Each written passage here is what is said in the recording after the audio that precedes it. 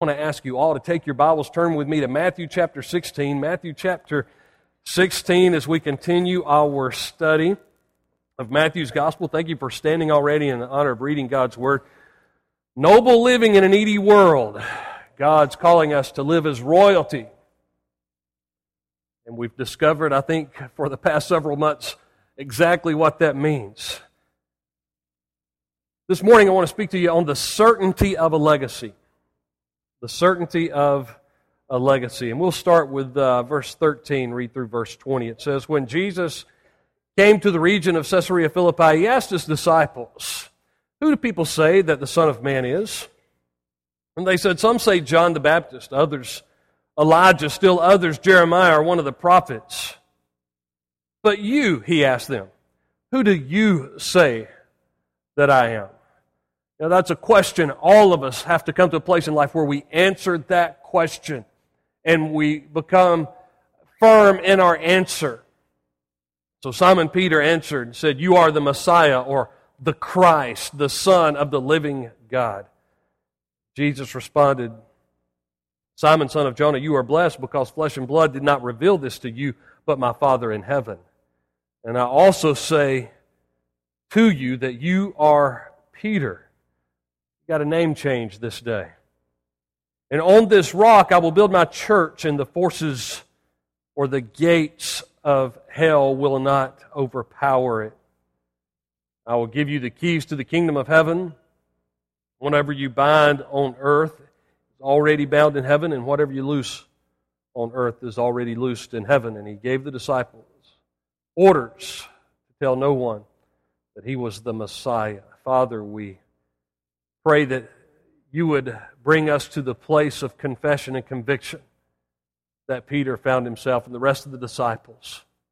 That we can say we know in whom we've believed and that he is able to keep that which we've committed to him until that day. Lord, that it wouldn't just be something that we confess in a corporate worship gathering, but it would be something that we live out, that we flesh out for this world every day. We pray that your Spirit would be our teacher and our guide. In Jesus' name, amen. You can be seated. Back in the 1930s, and no teenagers, I was not around in the 1930s. Back in the 1930s, we had a decade that was also known as the Dirty 30s because of the severe droughts that were, if you combine them with the poor farming methods that were used in the Midwest and Southwest, brought about what was called the Dust Bowl. The Dust Bowl, a series of dust storms, some referred to as black rollers. Looked like thunderstorms coming across, but it was all dust. It came across consistently the Midwest and the Southwest, especially touching and impacting really every part of our nation. Tales emerged during the Dust Bowl years, which kind of coincided and even contributed to a Great Depression that our nation went through. But tales emerged, all kinds of stories came out of that time. People would talk about how the squirrels would have to tunnel above getting through the earth that was blowing around in the air. Farmer referred to birds flying backwards to keep the dust out of their eyes. Some wise tales came out of this period, like the farmer who said he would plant his crops by pitching seed into the air because his farm was flying around above his house instead of out behind the house. And as many began to move west, and by the way, those who tried to move to California and get in on other things discovered that the Great Depression had touched every part of our nation at that time. There was a group of Texans that formed a club called the Last Man's Club, that they had all committed that they would stay right there in their town, right there in their farming community, even if they were the last man standing. They would commit to stay until the very end. They said they would stay there till all Hades froze over and they had to skate out on ice skates. That's the kind of commitment that they said they would hold. They were wondering if anybody would commit, if anybody would stay with their farms, if anybody would stay with the land, if anybody would stick it out and learn better methods and discover some way out of this dust bowl, this desperate season. You know, sometimes living in a sin-fallen world, we look at our nation, when we watch the news, when we see what's tolerated all around us in the world, we feel like we're in a spiritual dust storm. We feel like we're in a spiritual dust bowl. We are spiritually dry, perhaps because of some poor farming methods, spiritually speaking, combined with the severe drought and the evil that is permeating the world. The disciples wanted to know that if everybody else left Christ, that they would stick it out. That through the spiritual storm they seemed to be about to be facing. And by the way, there's nothing new under the sun. I know that we like to say, well, times are worse than they've ever been before. Nothing new under the sun. A lot of these spiritual droughts can be cyclical, and they just happen to be impacting our nation like never before. But the disciples wanted to be in that last man's club. They wanted to say that they would stay with Christ. Jesus' power and His preaching would all of a sudden start losing popularity, and we'll see that as we approach these days leading up to Easter. The crowds would begin to leave because He was coming closer to His passion and suffering, and He would call them to take up their cross and identify with His suffering. At one point in John's Gospel, we're told that Jesus asked Peter, "Are you going to leave me also?" Or He asked His disciples, "Will the rest of you, like all the big crowds have left, will you leave me also?" And Peter said, "Lord, to whom shall we go? You alone have the words of eternal life." He understood that they were in a spiritual drought and that Jesus was the only living water. So the disciples here would begin to fear that this movement might be stifled by the religious crowd who, by the way, never seemed to get it, never seemed to understand what Jesus was about. You know, one of the greatest fears that we have today that the disciples may have had was, will our life really have mattered when we're gone? Is everything we've invested, like those farms in Texas and Oklahoma and throughout the Southwest and Midwest, everything that we've invested, will it really matter? Is it really making a difference? Is there any certainty that there will be a legacy to what we're trying to accomplish for the glory of God? And they wanted to be right about Jesus. They believed in Him, they trusted Him, they were following Him, and they wanted to know that they were going to be right, that this investment of a life would have and will pay off in the future. The certainty of a legacy. All along the way, Jesus was sensitive to their concerns. Again, in John's Gospel, we're told in chapter 14, He says, "Let not your hearts be troubled. Don't be worried about all this darkness that seems to be coming upon me as I approach the cross. You believe in God, believe also in me. In my Father's house there are many mansions. If that weren't so, I would have told you." And He says, "I'm going to prepare a place for you, and if I go, I will come again and receive you unto myself." Remember, in the midst of that, Thomas was saying, "But Jesus, we don't know where you're going. How are we supposed to know the way?" In John 14:6, Jesus said, "I am the way, the truth, and the life. No man comes to the Father except by me." He was reassuring them, giving them some words of certainty, and perhaps there's no better passage for the church to understand the certainty of the legacy of Christ and His church, as we find in John 16:13 through 20. How can we be certain that we're going to leave a legacy that matters as an individual Christ follower and as the body of Christ gathered together called the church? How can we be certain of a legacy? Well, it begins by being clear with your confession. All of us need to have clarity with our confession. We need to be very clear with what we believe and who we have believed in. You need to rest assured that Jesus is who He says He is. In the previous verses leading up to this text, we're told to be aware of man's attempts at self-righteousness. It's not about what you can do and what I can do. It's all about who Jesus is, what He has done, and what He is doing in you and through you. It is God who works in you and in me to will and to do according to His good pleasure. So if the legacy that we leave and its certainty is based on your ability, on my ability along, then we're all in trouble. But it's not based on who we are, but who He is and what He is doing in us and through us. So He warns them of the leaven of the Pharisees, religion that glorifies man. But there's another angle here. There's not just the religious attempts of man, there's the attempts of man to minimize the importance of Jesus Christ. And so it's in that context that Jesus says, who do the people say that I am, in verse 13? Who do people say that the Son of Man is? And so they responded with the popular opinion. Some say John the Baptist, verse 14, or Elijah.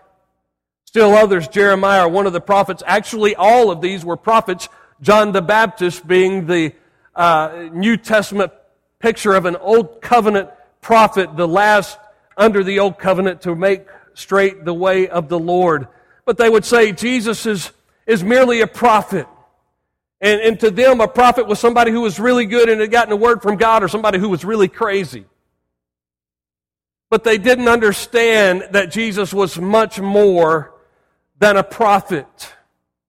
See, they wanted to say He's a prophet, but they didn't want to say He was the Word made flesh. They did not want to say that He was God the Son.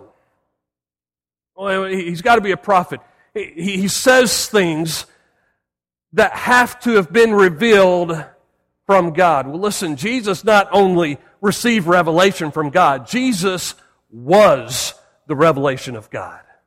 Jesus Himself was God made manifest in our presence. So He wasn't merely a prophet. You can't say He was just a prophet or He was just a good man. As C.S. Lewis points out, that He was either Lord, liar, or lunatic. You couldn't say that He was a good man, because a good man would not claim to be God the Son and the only way to the Father unless He was God the Son and the only way to the Father. He would be a liar or a lunatic.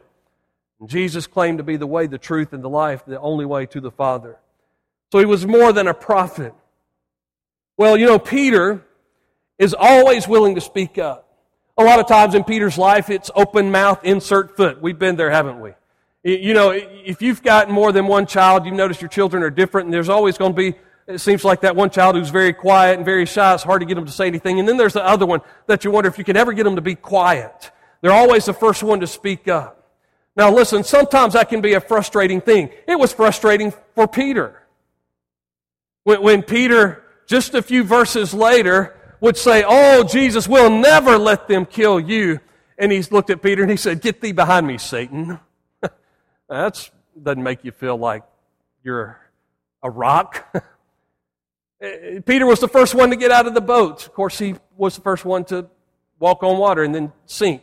Jesus picked him back up, rescued him, got him back in the boat. So Peter was willing to open his mouth. But then there are moments, listen, if you've got that child, you've got that spouse, you've got that person that you say, man, they are just so quick just to say something.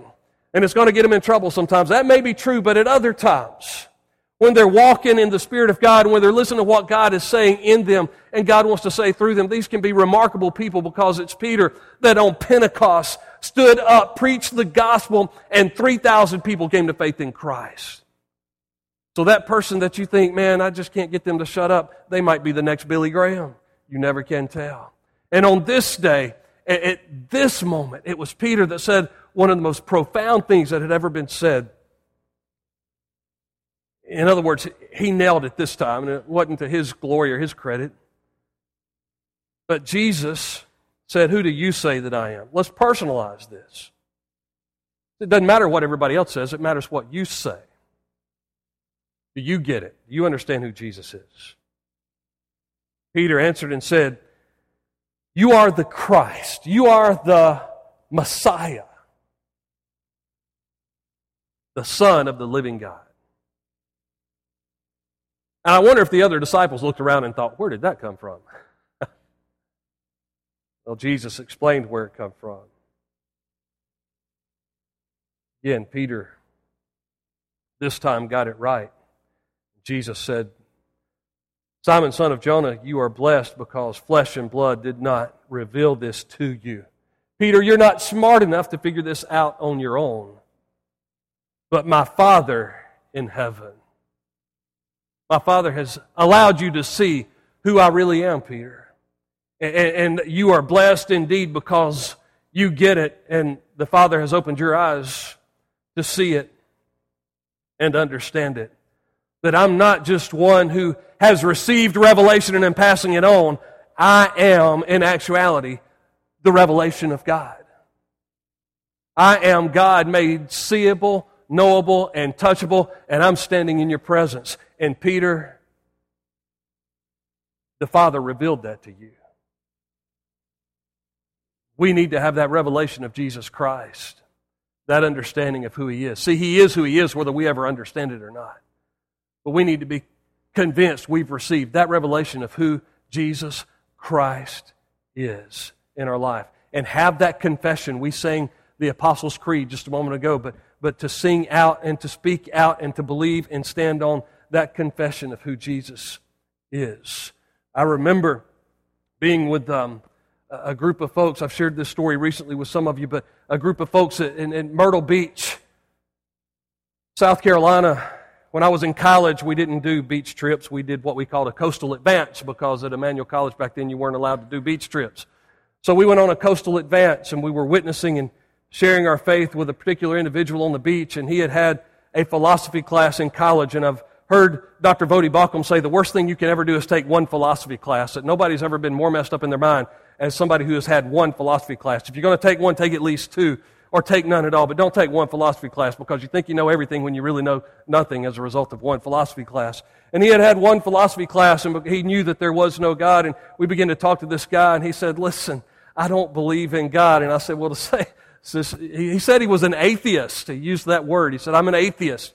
And I said, well, to say that you're an atheist is to say you don't believe in God. He said, I don't believe in God. I said, but to say you don't believe in God, you're putting your faith in the fact that there is no God. He said, there is no God. I have no problem saying that to you. There is no God. And I said, but to say there is no God is to say God is not real. And he said, okay, God is not real. I have no problem saying God is not real. I said, but to say anything is not real means you have to know all reality beyond the farthest reaches in the universe. You know everything that is out there so that you know that there is no God. And he started to think about that for a moment because in his philosophy class he had not covered everything in all of the universe and all reality. And he started thinking about what it would mean to know all reality. And I said, by the way, if you know all reality, everything that is real, everything there is to know, you are omniscient.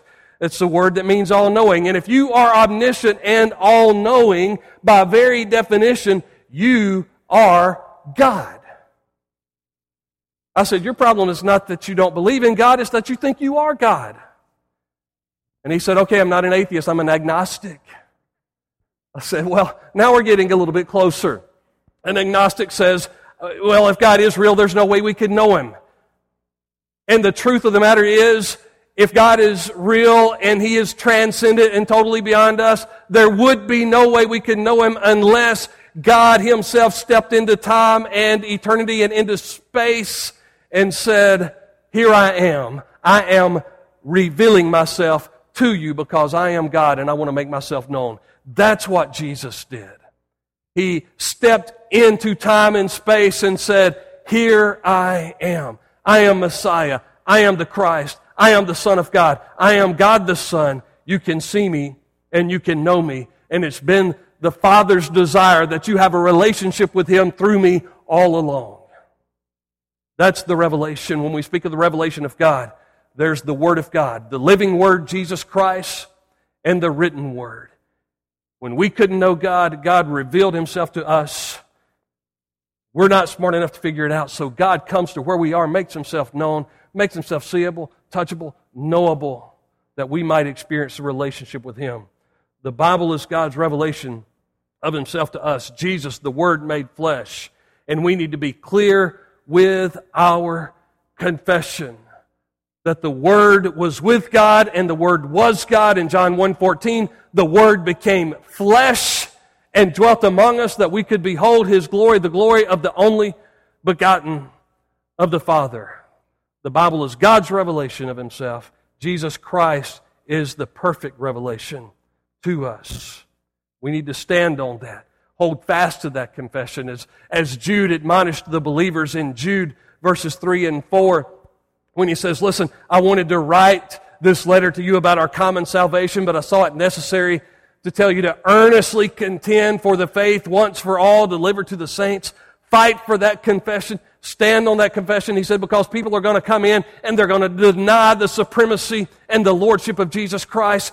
Don't let them do it in your life. You hold fast to your confession. You say, I know that I believe that Jesus Christ is the Son of God who was born of a virgin, lived a sinless life, went to Calvary's cross in my place, was buried, rose again on the third day, is alive and well, ascended to the right hand of the Father, sent the Holy Spirit to indwell all believers, to show us how to understand the Word of God and to live it out in this world, and that He is coming back one day to receive us unto Himself. That is the confession that we have to hold fast to. That's what we're saying when we say that Jesus is the Christ, the Messiah, the Son of the living God. We need to be clear with our confession and never back away from it. Secondly, we need to be confident in the church. We need to be confident in the church. Now, it's got to be the church built on this confession. Many desire a spiritual life, but reject the church. Hey, where do you go to church? Well, I don't go to church, but I'm a spiritual person. Really? I just don't like organized religion. Hey, if anybody ever tells you that, say, hey, come to our church. We're not that organized anyway, right? I just don't like organized religion. Here's the translation of that. The translation is, I'll be my own God. I want no accountability, no responsibility, and I want to make no commitments. I'll do what I want to do and try to be spiritual in the process. Their favorite hymn is Frank Sinatra's, I Did It My Way. I did it my way. Not I submitted to God's way. Not John Newton, Amazing Grace. How sweet the sound that saved a wretch like me. Look at verse 18. Be confident in the church. As I say to you that you are Peter, that's Greek word for big rock, the Greek word for little rock. And on this rock, that's Petra. Petros is Peter. Petra is rock. Big rock. I will build my church. So you are Petros, and on this Petra, you are little rock, and on this big rock I will build my church. Some have mistakenly said that Peter was the rock on which the church was built, and nothing can be farther from the truth. He says, you are Petros, little rock, and on this Petra, big rock. What's the big rock? The big rock is the confession that Peter had just made, that Jesus is the Christ, the Son of the living God. So the church is to be built on that statement of faith of Jesus Christ. The church is built on Jesus, not on Peter. Peter is a rock in the church. He says, you're Petros. You get to be a part of it. I'm Petra, the confession that you just made. I'm the Christ, the Son of the living God. Ephesians chapter 2 and verse 20 says that Jesus is the chief cornerstone. Jesus is the foundation of the church. And we are like Peter. We're a Petros. 1 Peter 2:5, Peter himself wrote these words, you also are living stones that God is building into a spiritual house. See, the church is not brick and mortar and facilities and property and budgets and ministry strategies. The church is you and me. We're the living stones. Jesus Christ is the foundation. He's the big rock. He's the chief cornerstone. We're all the little stones that are being built and stacked together, developed into the body of Christ. God is building His church. Christ is building His church. He says, I will build my church. I love that because sometimes you have these power struggles in churches from time to time. And I appreciate so much the maturity of the body and the leadership here at Trinity that you get it, that it's not my church, it's not your church. It's His church. He says, on this rock I will build my church. And so sometimes you hear people saying, well, Pastor, or the deacons, I just don't understand what's happening to my church. Listen, it's not your church. It's not my church. It's His church.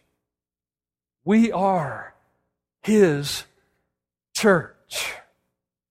Maybe we should chant that like people do their favorite football teams. You know, the We Are Marshall and We Are Georgia or whatever. We are His church.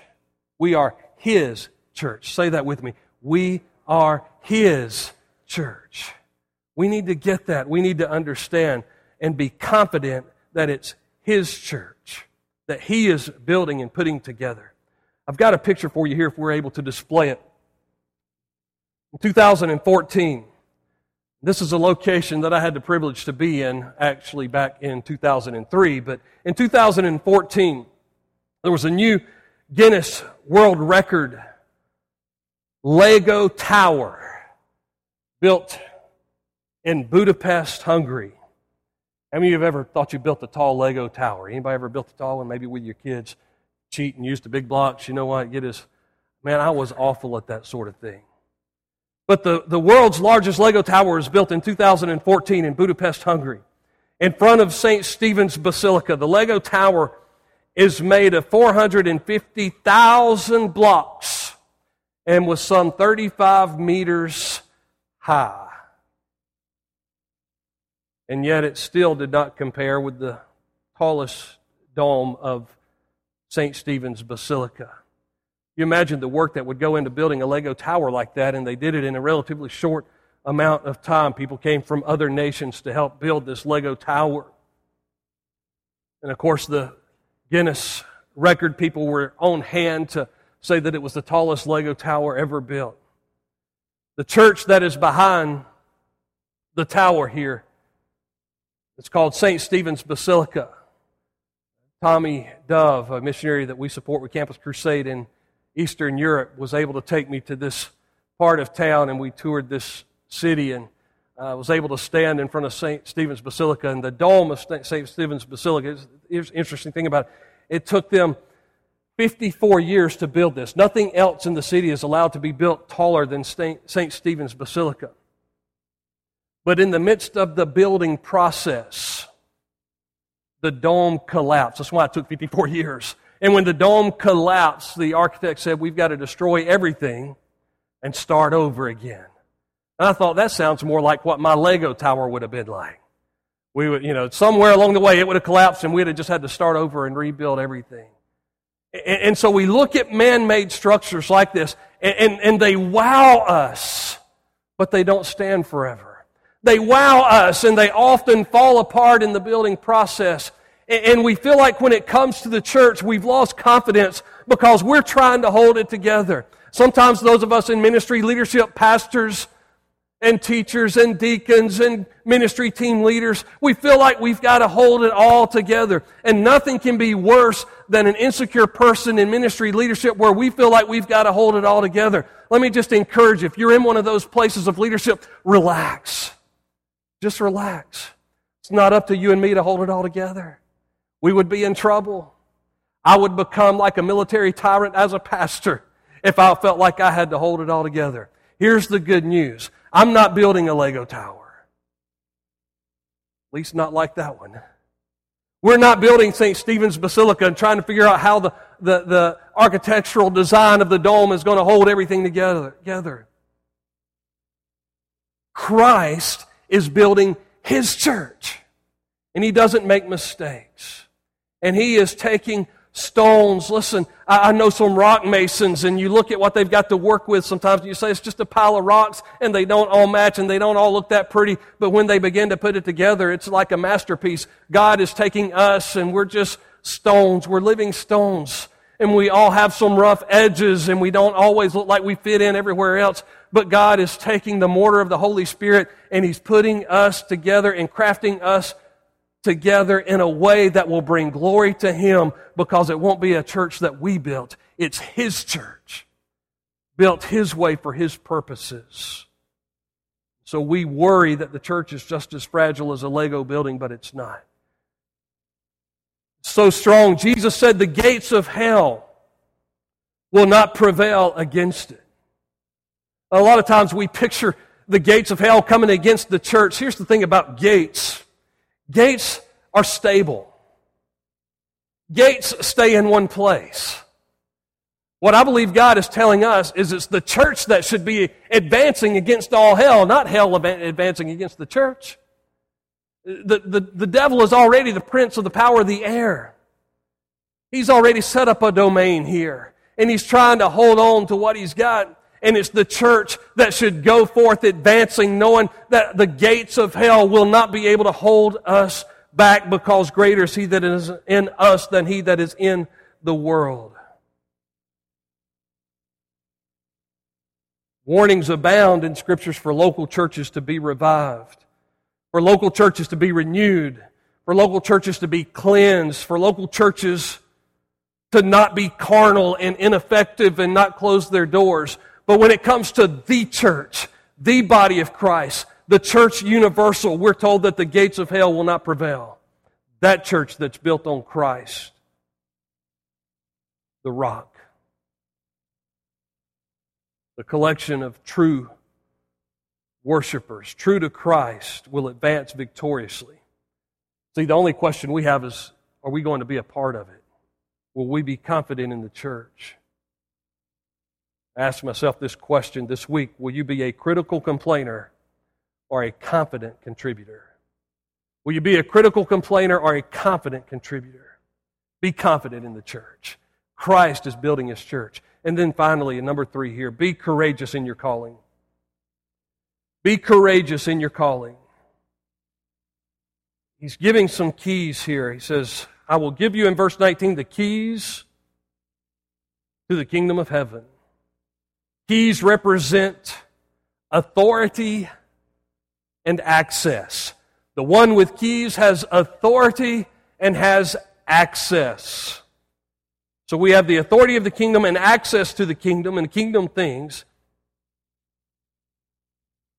He says, whatever you bind on earth, in the Holman Christian Standard, say more of a word-for-word translation, says, is already bound in heaven. And whatever you loose on earth is already loosed in heaven. Some translations say, whatever you bind on earth will be bound in heaven. Whatever you loose on earth will be loosed in heaven. What is he talking about with the binding and the loosing?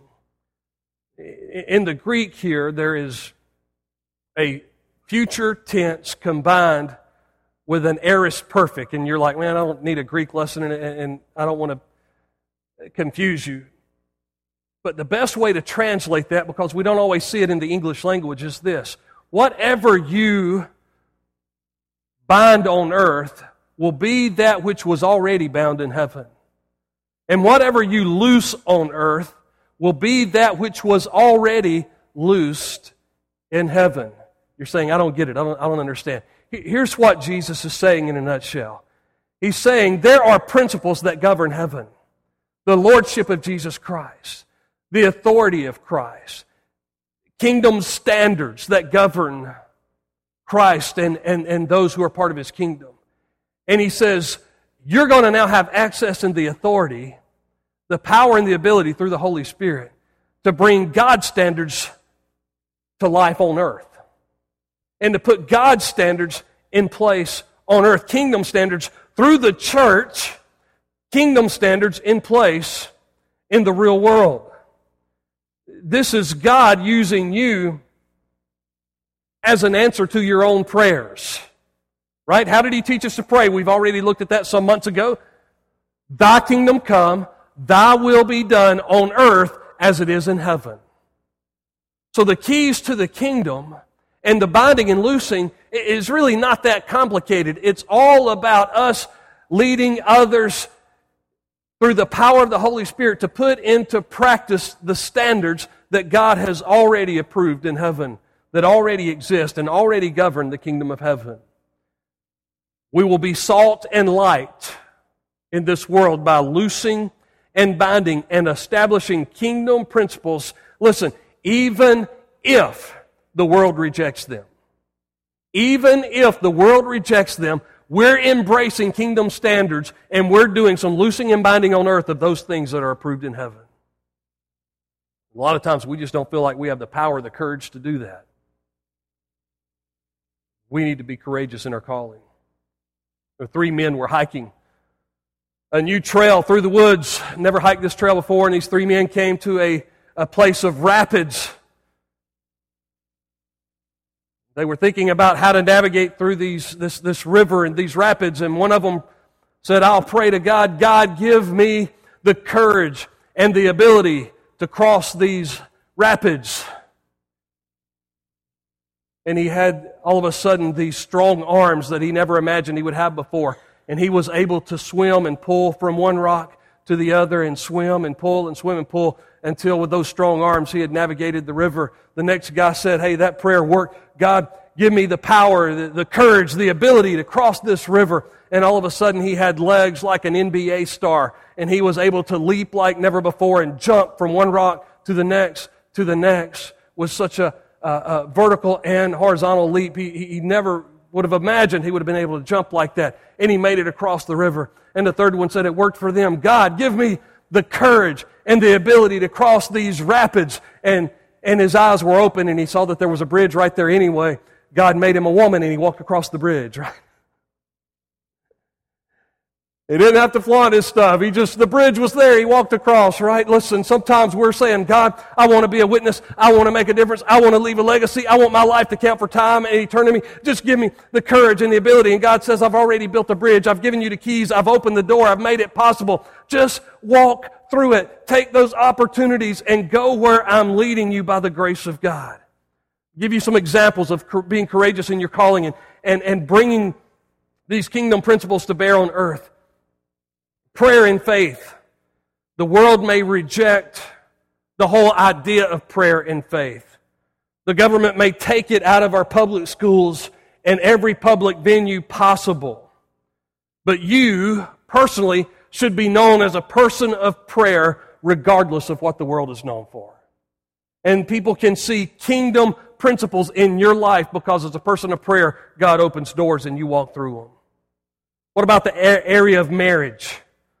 The world is totally lost and confused on how to define marriage, and now they're discussing even whether or not it's important to define what marriage is.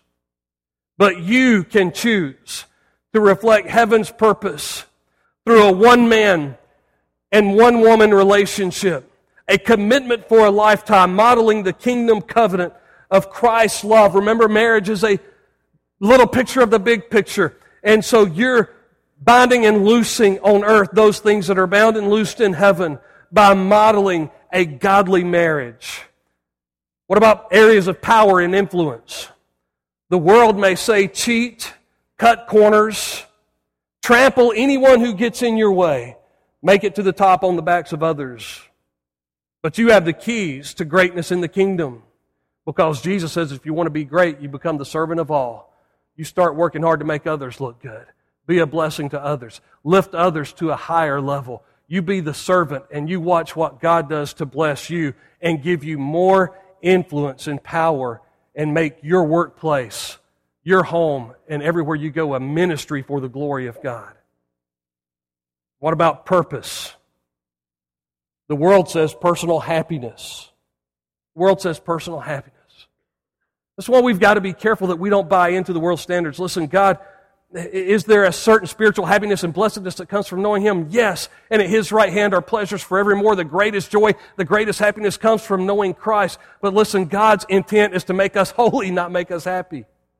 To make us more like Jesus Christ. That's why you've got to be careful about spending so much time in social media. You go on Facebook, and I spend some time there, but you go on Facebook, and everybody puts all their happy pictures. And if you spend too much time there, you'll think, well, listen, everybody else is just on vacation all the time and eating these delicious meals all the time, and everything's wonderful in their life all the time, and they're only showing you the 1/20th of their life that's good.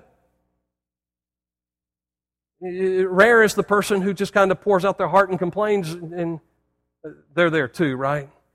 But we spend so much time in social media that we convince ourselves everybody else has such a wonderful and awesome life. Listen, I only put the happy moments on Facebook. When the bills come in the mail, I don't lay them out on the table and say, let me take a picture of my bills. Post that on Facebook. And so be careful about social media. Listen, you want purpose, you want joy and happiness. The world says it comes from get all you can all you get, and sit on the can, right? God says, seek ye first the kingdom of God. Know the King and be about making Him known.